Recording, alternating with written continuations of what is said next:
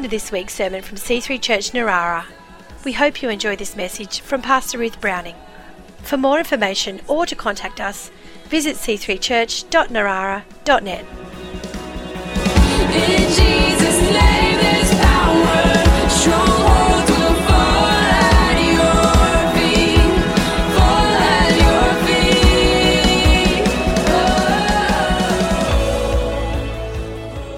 Praise God. It's great to be in church. Great to see you all. Thank you, Byron. He does a great job, doesn't he? I tell you what, when those piercing blue eyes look out amongst us all, seeing if he's going to have anything to say, I'm like, I don't know if I want him to say anything to me or not. Like, it's a little bit random, a bit scary sometimes. You never quite know what you're going to say. Praise the Lord. Has everyone had a good week? I had a great witness yesterday. I went for a walk. Decided to drive all the way to Copacabana, go for a walk all by myself because I don't have a husband with me. And so I went for a great walk, and then I was getting in the car and there was a guy just hanging there, just smoking, just hanging there. I felt the Lord say, go and tell him I love him. So I had a little bit of a battle because, you know, I didn't want to. It's a bit embarrassing, isn't it? I'm just like, oh. He's gone. And I'm like, oh. Sort of yes, no, yes. And I go, oh, it's probably just me. It's probably just me. You know how you think that's just me? And then go, but then I would never do that. So why would that be me? Because I don't want to do it. So why would I tell myself to do something I don't want? So anyway, I just went, okay. I just went up, hi. And he goes, yeah.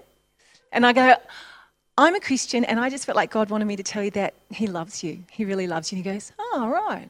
Okay, well, all right. Well, thanks for that. Yeah, that's all right. And I go, yeah.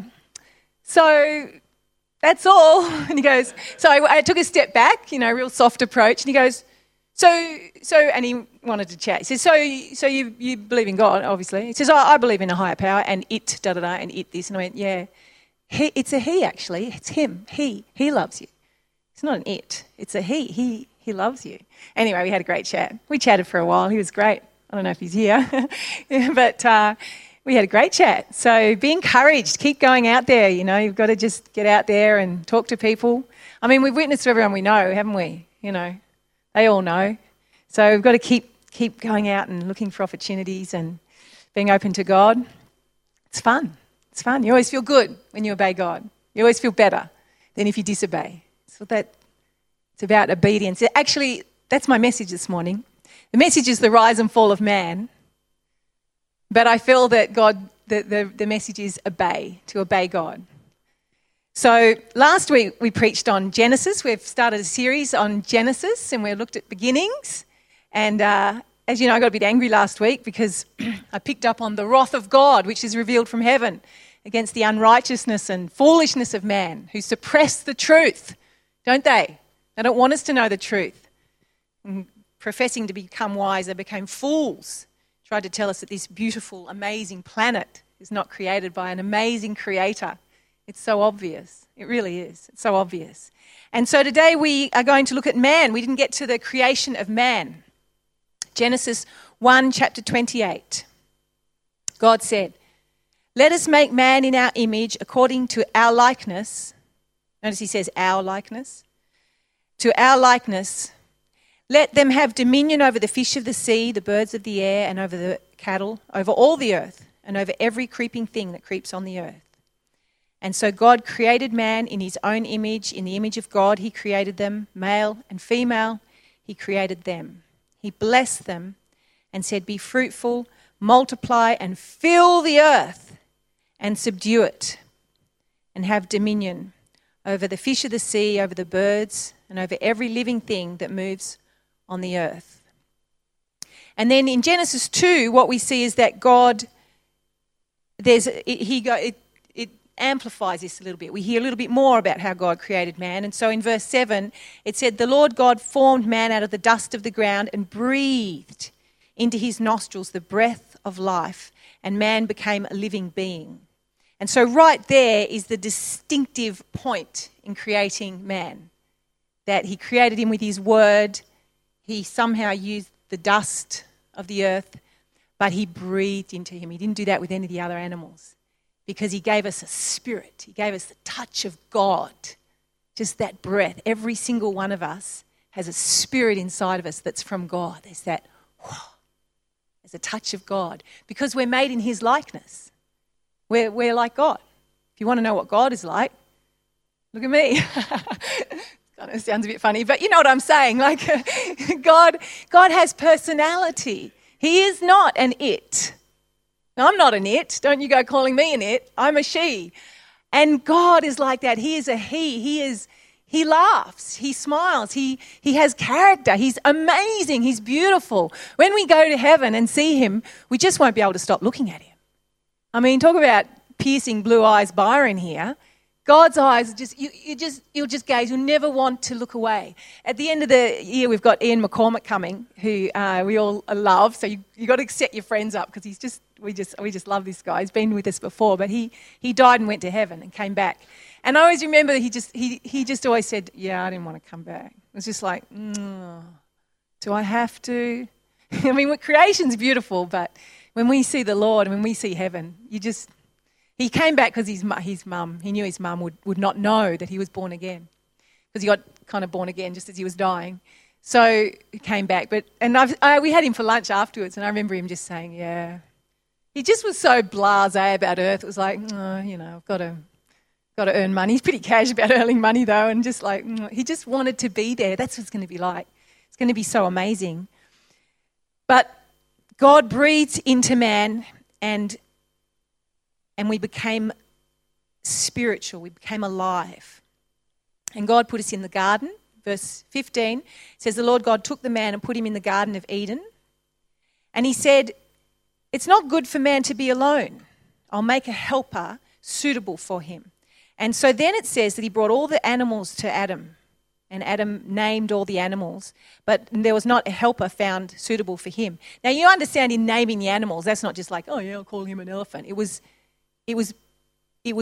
when you name something, you describe their nature. You describe what they're for. So, Adam would have seen a horse and said, I can ride on this guy. This will work. Let's call him a horse. He designated their position. So it was an exciting partnership with God in terms of working out how the animals were going to work with mankind. But some people probably need to know this. I don't know if you need to know this, but I know I have the odd relative that needs to know this. Animals are actually not suitable as companions for people, okay? So the animals were designed, you can have a dog and that's all very nice, but no, they're not the same as people. So if any of you know a cat lady out there, or if you are a cat lady, are you a cat lady, Emily? Just know that we need people, okay? Animals are not enough because there are people. They kind of give up on people and they just do animals. It's like, well, that's not suitable for a human being. You need a person. You need to find your people, okay? If we're your people, come and be with us. We'll love you. But you need to know who your people are. And you may or may not be married. It's great to have a partner in life. But if you're not married, that's okay. You can just come here and we'll be your family. And so it says that the Lord caused a deep sleep to fall on Adam, and he slept. He took one of his ribs, and from that rib he made a woman, and he brought her to the man. And Adam said, now this is bone of my bones and flesh of my flesh. She will be called woman because she was taken out of man. And therefore a man shall leave his father and mother, be joined to his wife, and they shall become one flesh. And so there we see that this is the rise of man. This is the creation of man. And it's very exciting. And I believe in this.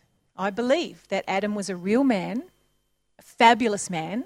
He would have been tall. I was imagining what he would have been like. I reckon I'm going with about 6'2", maybe, like the ultimate man, like maybe 6'5". I don't know, would he have been taller? Oh, sorry, guys, I just realised. Well, I mean, there has been a fall. Like, we're not all... Adam was perfect. Adam was stunning. I mean, God made him. Like, he was just amazing. So Adam was the ideal man, so I think he would have been tall, but he may have been short.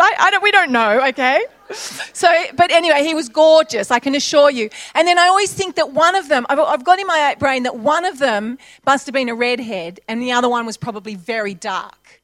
Because, that sort of covers to me anyway, to my simple biological mind, that would cover pretty much the entire spectrum of DNA, right? So one of them was possibly a redhead, very fair, and the other one was possibly very dark, beautiful, dark skin. I don't know. We don't know. We don't know these things. But But I do believe that Adam was a real man, that God created Adam and God created Eve, and she would have been stunningly beautiful. But you know, a lot of Christians have got problems with Genesis 1 and Genesis 2. And I talked a little bit about that last week, and I felt angry about it, actually. But as I've been looking at just going all through the internet this week, I've discovered that even more Christians have got problems with Adam and the concept that God created a man suddenly like that.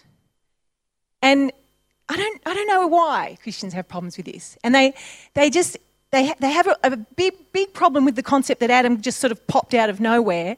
They prefer the idea that somewhere or another we can fit in these billions of years and that there was some sort of evolution. It seems to me the most popular Christian approach is that, look, we know there's a creator, we know God started it off and he sort of organised it, but we have to have billions of years.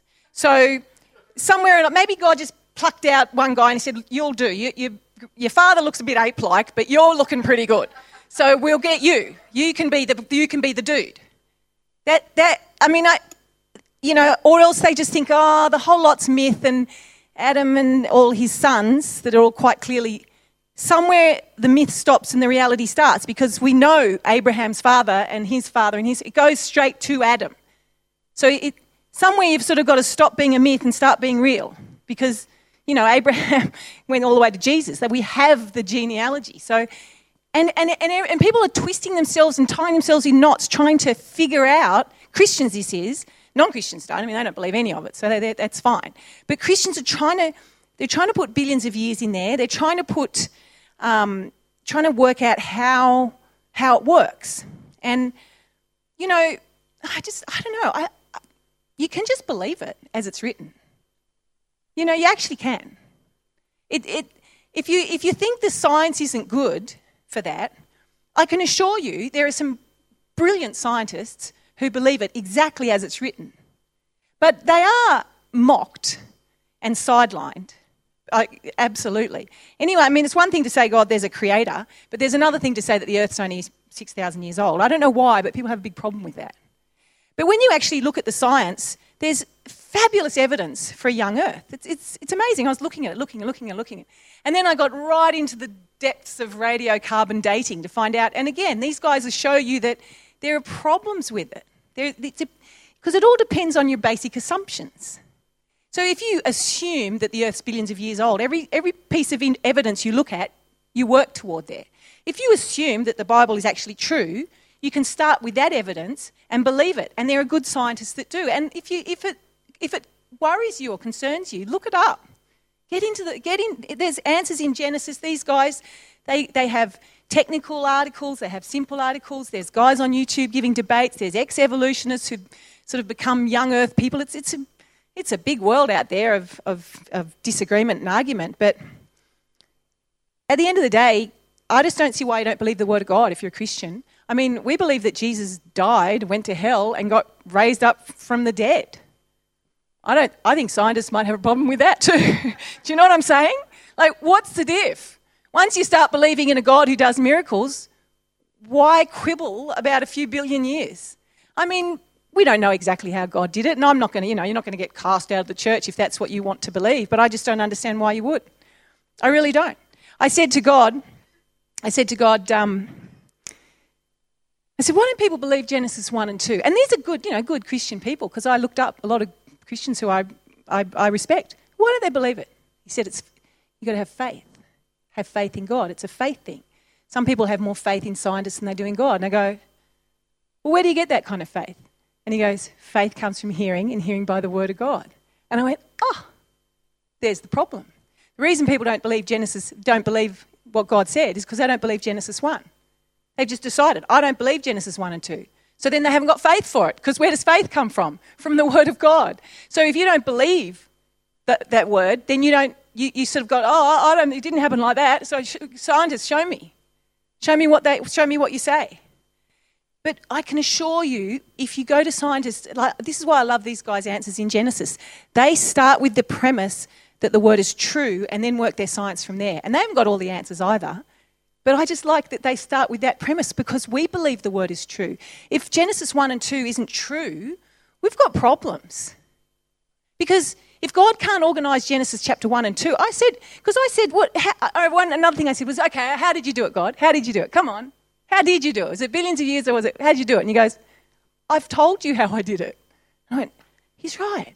I didn't say, well, what was Jesus like? What was he really like? He said, it's in the Word. Well, what are the promises? They're in the Word. Why do we suddenly not believe the Word when it comes to Genesis chapter 1 and 2? It's not good. It's not good. We should believe the Word of God. So I believe the Word. I'll tell you just one thing that gets to me is when you look at, especially the radiocarbon dating, they say, well, it has to be billions of years old because, uranium turns into daughter atoms and it takes this long and all that. But it's like their assumption is that it started at naught. But I think, well, let's take Adam, for example. If you got a very good biological scientist to analyse Adam when he arrived, he would have said, right, well, let's have a look at him, maybe take a little biopsy here. Yep, this man is definitely 20 years old, because I'm guessing he was about 20. I don't know how old he was created. Maybe he was created 18, 20, 30. But he was a man, because he had kids, so he was a man. So he would have been old. And a good scientist would have said, definitely 20 years have passed since this, because he's a man. But we know that he was created 20, which means trees were created. Nothing was created like baby new. Everything was perfectly aged, in a sense, already. So your assumption that you can see how old things are from the beginning is wrong, because things were already at a certain established age. Do you see what I'm saying? So, I mean, look, honestly, I've tied myself in knots over this and had a really lot of fun. But at the end of the day, I believe in Adam and Eve. I believe absolutely Genesis 1 and 2. I believe it's probably about 6,000 years ago. We'll find out for sure when we get to heaven. And I don't think that, it's going to be a terrible thing. I think you can get to heaven and believe that. That's all right. But I do think it affects our faith. And I want us to be strong in faith. I want us to believe the Word of God, every other promise in the Word of God, and be sure of it. And so it's a great place to start. John Piper, who I really like, is a great guy online, says evolution is incompatible with God, incompatible with creation, and incompatible with Christianity. God's creation is very good. And here's probably the very biggest problem with the concept of billions of years, is that if you insert billions of years to create evolution, what you're doing is you're using death, you're using mutation, you're using disease, you're using suffering, you're using bloodshed, you're using violence and random chance to create and fashion this beautiful world. And I'm just going to tell you straight out, that's not how God does things. In fact, I don't know any good artists that use those kinds of things to create something beautiful. Those kinds of things are not creative, they're destructive, they're horrible. God doesn't use death to create. Not at all. He doesn't use suffering to create. His creation was very good. His creation was not full of death and nastiness. I mean, there is something very ugly when you see a lion catching a poor little deer and ripping it apart and eating it. And it's a bit like, whoa, because that's not actually the way God created it to be. If you go back to Genesis 1, you can see God says this. Very interesting. Genesis 1, down in verse 29, he says, I give you every herb that yields seed, in other words, fruit and veggies, which is on the face of the earth, every tree whose fruit yields seed, this is for food.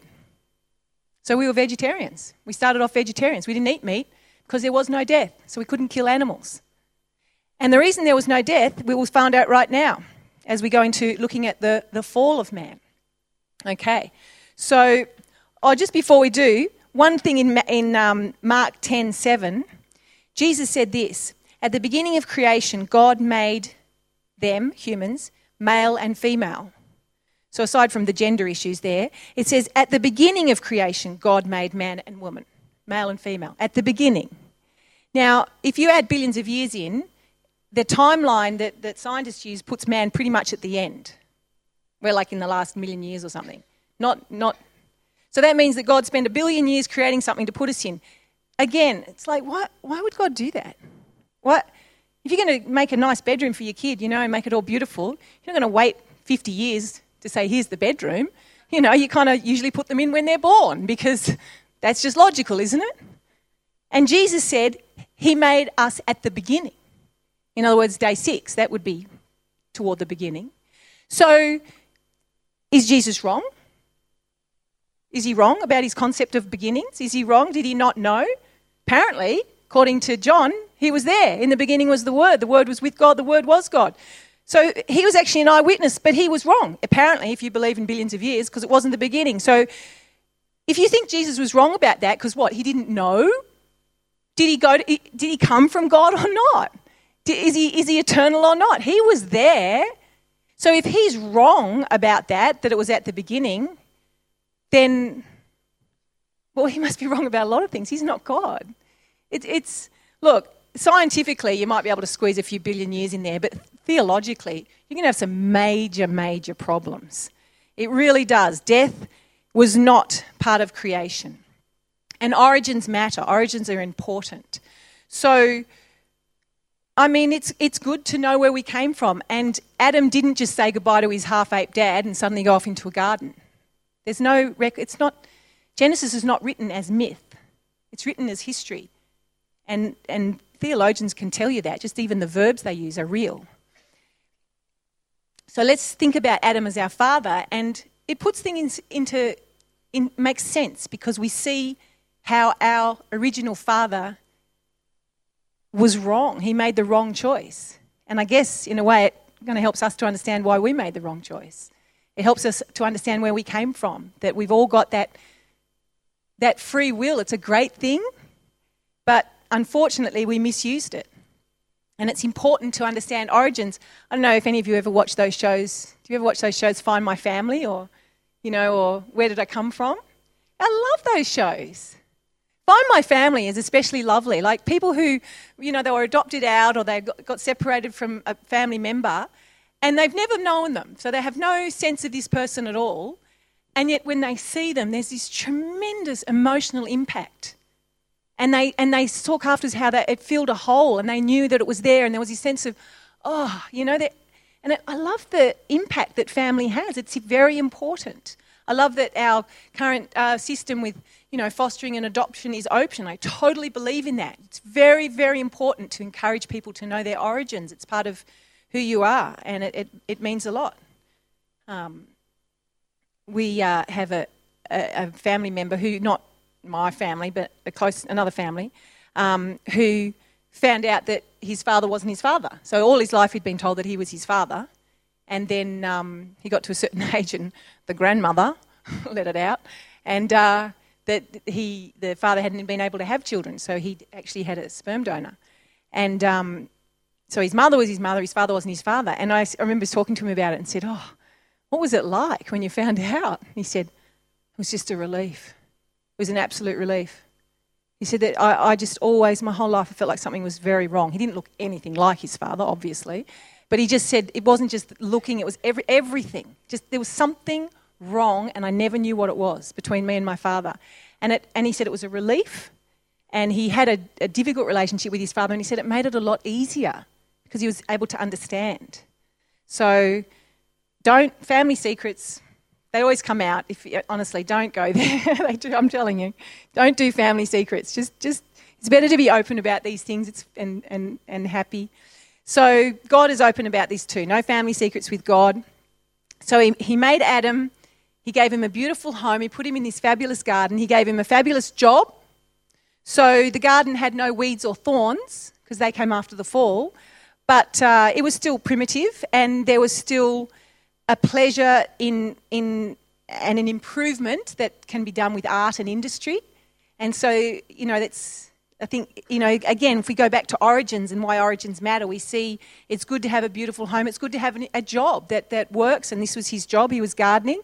And we're certainly not happy if we don't have a job. He had authority. He gave him an authority over the earth, over the whole world.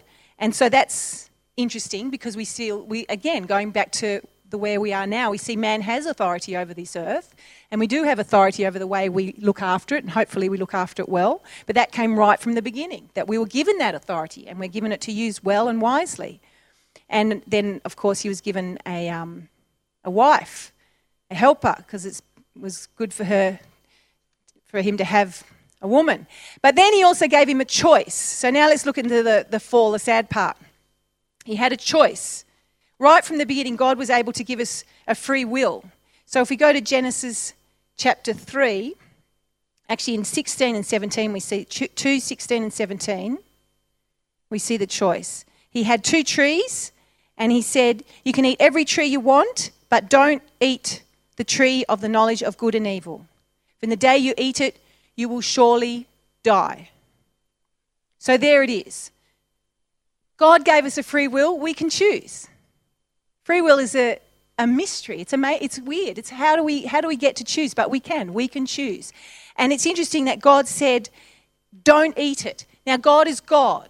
He gets to boss us around, okay? He can tell us what to do. That's another part of Genesis. I love Genesis because every major principle in the world is put into Genesis. All the concepts that we need to know to the foundation of our whole life. And one of the foundations is that God is God and he can tell us what to do. He wants to bless us. He gave us fabulous life to start with, but he does say, don't touch that. And he's allowed to. There's authority. He's God. And that authority he gives to us to use as well. We're allowed to have authority. We are parents. We are actually allowed to tell our children, no, you're not allowed to do that. You know, there's a lot of modern kind of thinking that tries to take authority away. But again, we go back to the Bible. It's very clear, don't touch. You're not allowed to do that. And he also said, if you do, you will die. So this is where death came. Death was a result of our choice.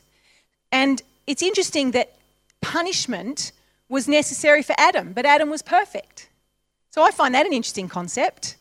Punishment's okay, guys. It's okay to have punishment because even Adam, perfect Adam, needed the boundary, if you like, of punishment to know to avoid something. And so that's where the concept of death came in. Now let's look at the temptation. The serpent was more cunning, Genesis chapter 3, verse 1. The serpent was more cunning than any beast of the field. So was this the devil who, took over the snake or took possession of him, or whether the snake was part of that? We're not quite sure. It's interesting that many, many pagan religions worship a snake.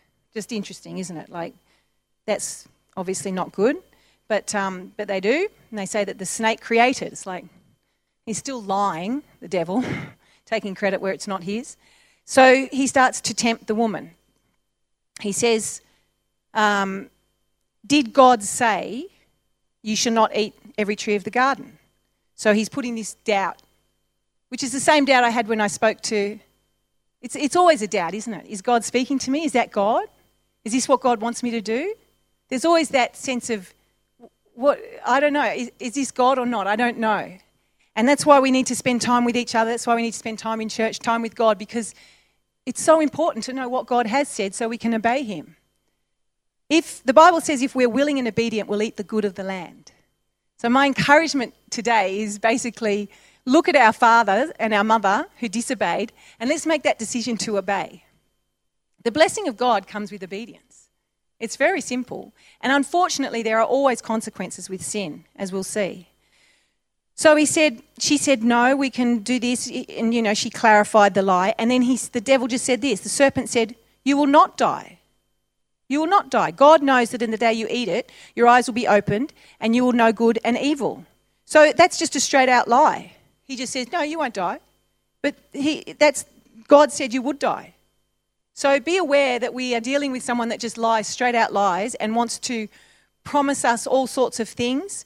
Why did Eve eat it? It says she saw it was good. It was pleasant to the eyes. It was desirable to make one wise, so she took its fruit and ate it. It's like, oh.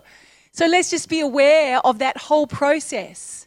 You can see something's good. It's so simple sometimes. I mean, I find it sometimes just with food. And it's funny because it was actually food. There was obedience and disobedience. That was very serious, and food perhaps isn't so serious. But I just find that sometimes you just see something, you go, I want to eat it. And then part of you goes, don't eat it. You've had enough. It's like, but I want to. It's like, why do you want to? It's like, it looks nice. It's really simple sometimes, temptation, isn't it? It's not... And so the Bible actually says in Proverbs, don't look at wine when it's sparkling in the cup. Some people have a problem with wine. It says, don't look at it. be aware that the eye is an entrance to temptation. Just don't look. It's a classic thing. If you don't want to eat, recently I've gone on a sugar fast because, if I look at it, I want to eat it. So I didn't buy it and I just said no sugar for a week. So instead at night, because my favourite thing is at night, just, you snuggle down. I have what I call a stash. Does anyone else have a stash? A little chocolate stash? A little treat stash? You're laughing at me, but you must, everyone. So I often have a stash, I admit it. And it's I sort of have little different things. At the moment it's nougat. I'm very into nougat and dark chocolate. Nougat and dark chocolate. I'm happy. I don't like Lindt chocolate balls. Yes. Now, I know it's a weird thing to put out there, but everyone knows I like chocolate, and all the time people buy me Lindt chocolate balls, and I don't like them. So I want to put that out to you as a church, because thank you for all the hundreds of Lindt chocolate balls I've received in the last 20 years, but it's got to stop because I don't like them and I keep having to give them away. So just putting that out there. Anyway, so where was I? Stashes and so I thought I need to stop this. I don't like feeling that something I have to have it. I don't like feeling that it's got a hook on me, So I went, right, fast, no sugar for a week. And so in the evenings I had my bowl of dried fruit and nuts. I had a few little cashew, a few little dried fruit. Yeah, right. So much better, really. But anyway, so that's what I had. And you just don't look at chocolate. Because it's amazing. You just go to the shop and you just look and you go, oh, I don't know what your thing is. But you need to not look. Just don't even look. Maybe you get on the computer and there's certain spot, you just don't go there. Maybe there's gaming, or for some people it is alcohol, or whatever it is, that temptation. Don't go there. Understand, this is what happened to Eve. She looked. She shouldn't have looked. She shouldn't have even been there. Just don't look. God said don't touch it. Don't touch it. There are some things we don't need to know about. We don't need to know what... There are whole movies that we don't need to know. We don't... Just be innocent. It's so horrible when you look... And then all the light, then you get these games in your head, because then there's these games, isn't there? Oh no, it won't hurt. It's just one. It doesn't matter. Oh, I'll be all right. It's exactly what happened to Eve. This conversation of why it won't affect you. You'll be all right, or just once, or it's not that bad. Just understand that this temptation has been going on since the beginning, and it's still happening to every one of us. And I really encourage you to learn to be strong to say no. Not to even look, but if you do see, to just say no. We have the capacity to say no. Eve could have said no, and how different our history would be. We would have all been living on a perfect planet all this time. It would have been very different, very lovely. But, we went a different way.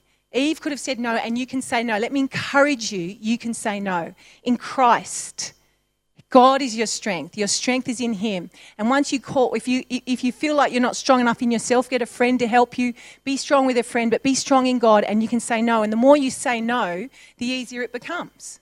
The easier it becomes. There's a muscle of no to certain temptations. And when we say no, it's easier. But unfortunately, Eve said yes, and then she shared it with her husband. And that's what we do. What is it with sin? I don't want to sin all by myself. You got to sin with me. If I'm going to eat too much, so are you. If I'm going to do something wrong, so are you. And so we share it around. We share the sin. We don't need to do that.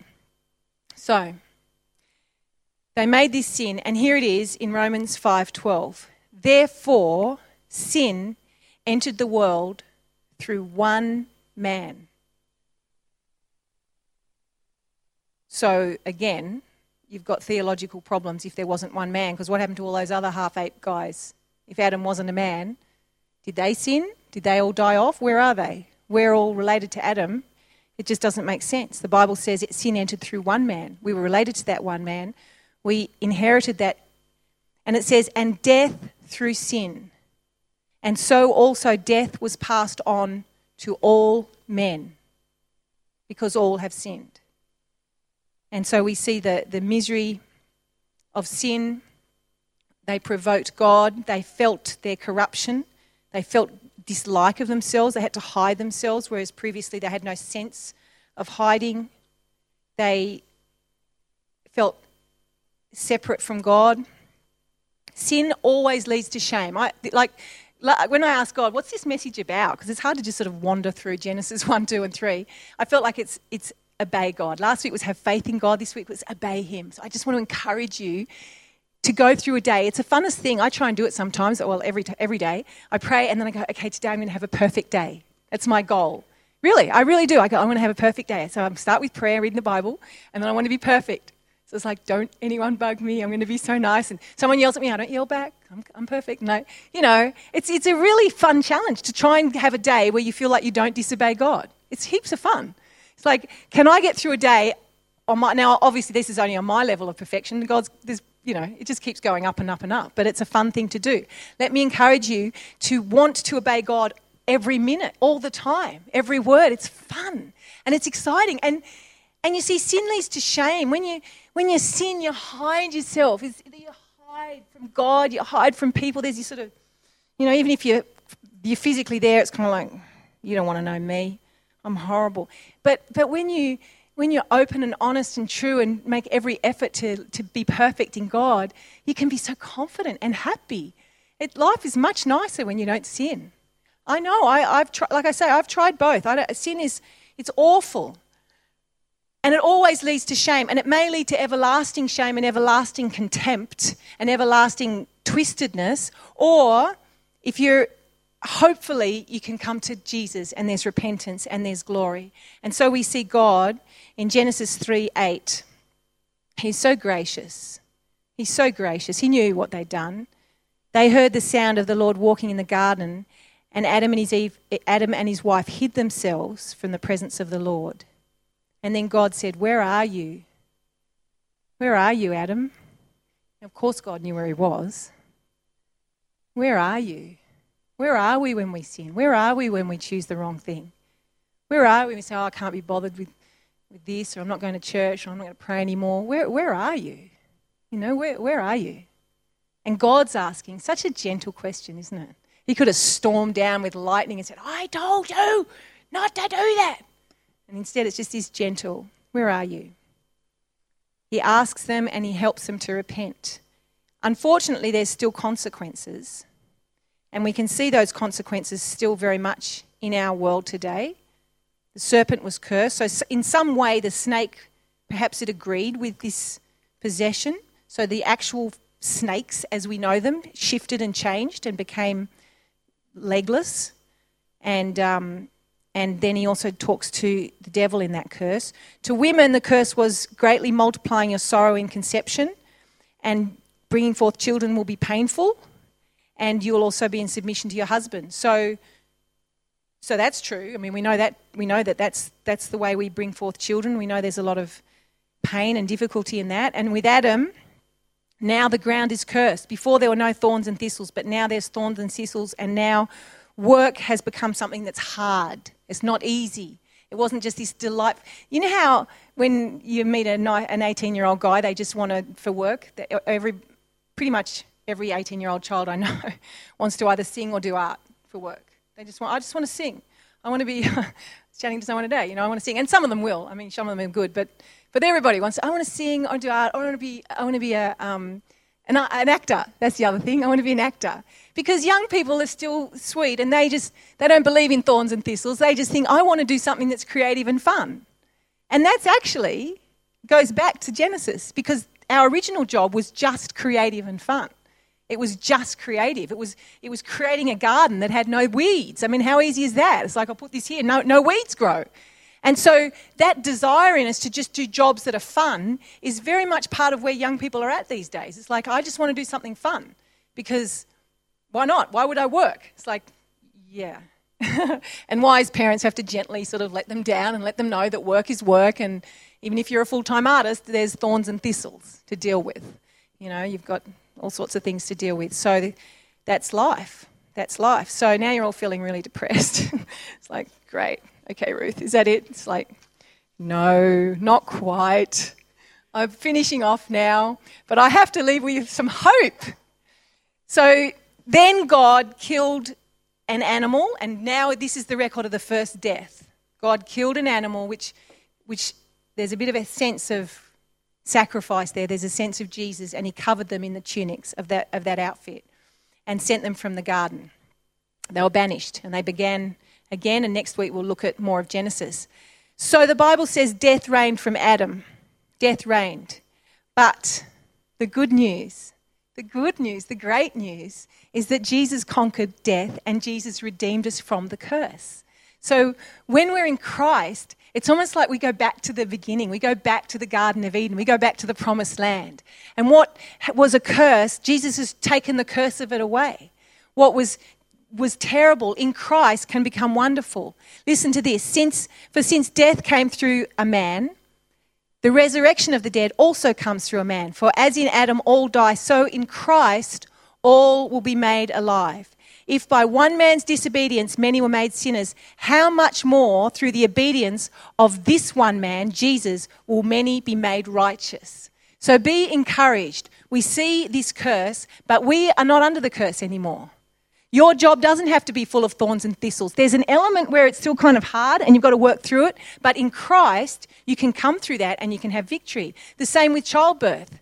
There is still elements of childbirth that are quite full on, but in Christ, we have victory. In Christ, there's a sense where it's not cursed anymore. We overcome.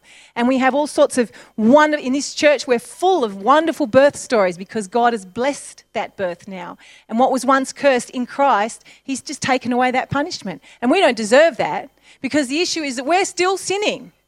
We're still doing the wrong. We still, every day, most of us are still making those wrong choices. And every day we deserve punishment because that's the way, that's foundational. That's the way it is. If you sin, you deserve punishment. And this is why salvation is great. There's no great salvation if there's no Genesis.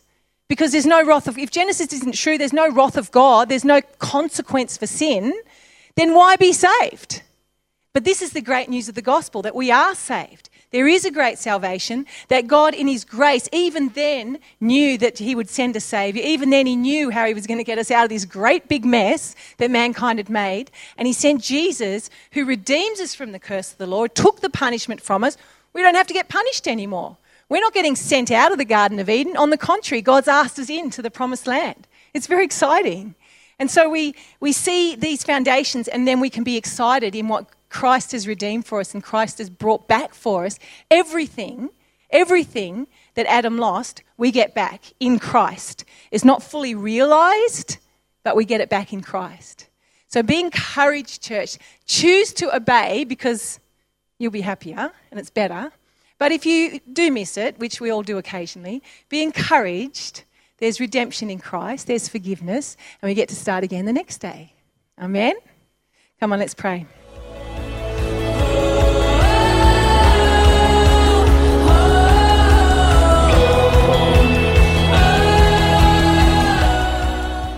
We hope you've enjoyed this week's sermon. For more information or to contact us, visit c3church.narara.net.